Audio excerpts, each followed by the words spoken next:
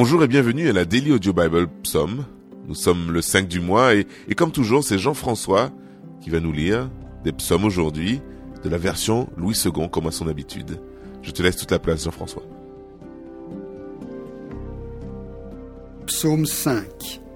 Au chef des chantres avec les flûtes. Psaume de David. Prête l'oreille à mes paroles, ô Éternel, écoute mes gémissements. Sois attentif à mes cris, mon roi et mon Dieu. C'est à toi que j'adresse ma prière. Éternel, le matin tu entends ma voix. Le matin je me tourne vers toi et je regarde, car tu n'es point un Dieu qui prenne plaisir au mal.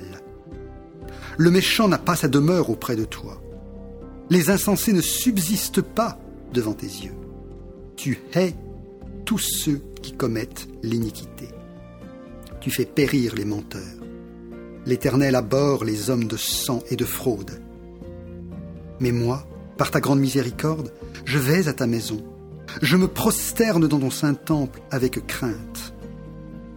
Éternel, conduis-moi dans ta justice à cause de mes ennemis. Aplanis ta voix sous mes pas. Car il n'y a point de sincérité dans leur bouche. Leur cœur est rempli de malice. Leur gosier est un sépulcre ouvert, et ils ont sur la langue des paroles flatteuses. Frappe-les comme des coupables, ô Dieu. Que leurs desseins amènent leur chute. Précipite-les à cause de leurs péchés sans nombre, car ils se révoltent contre toi.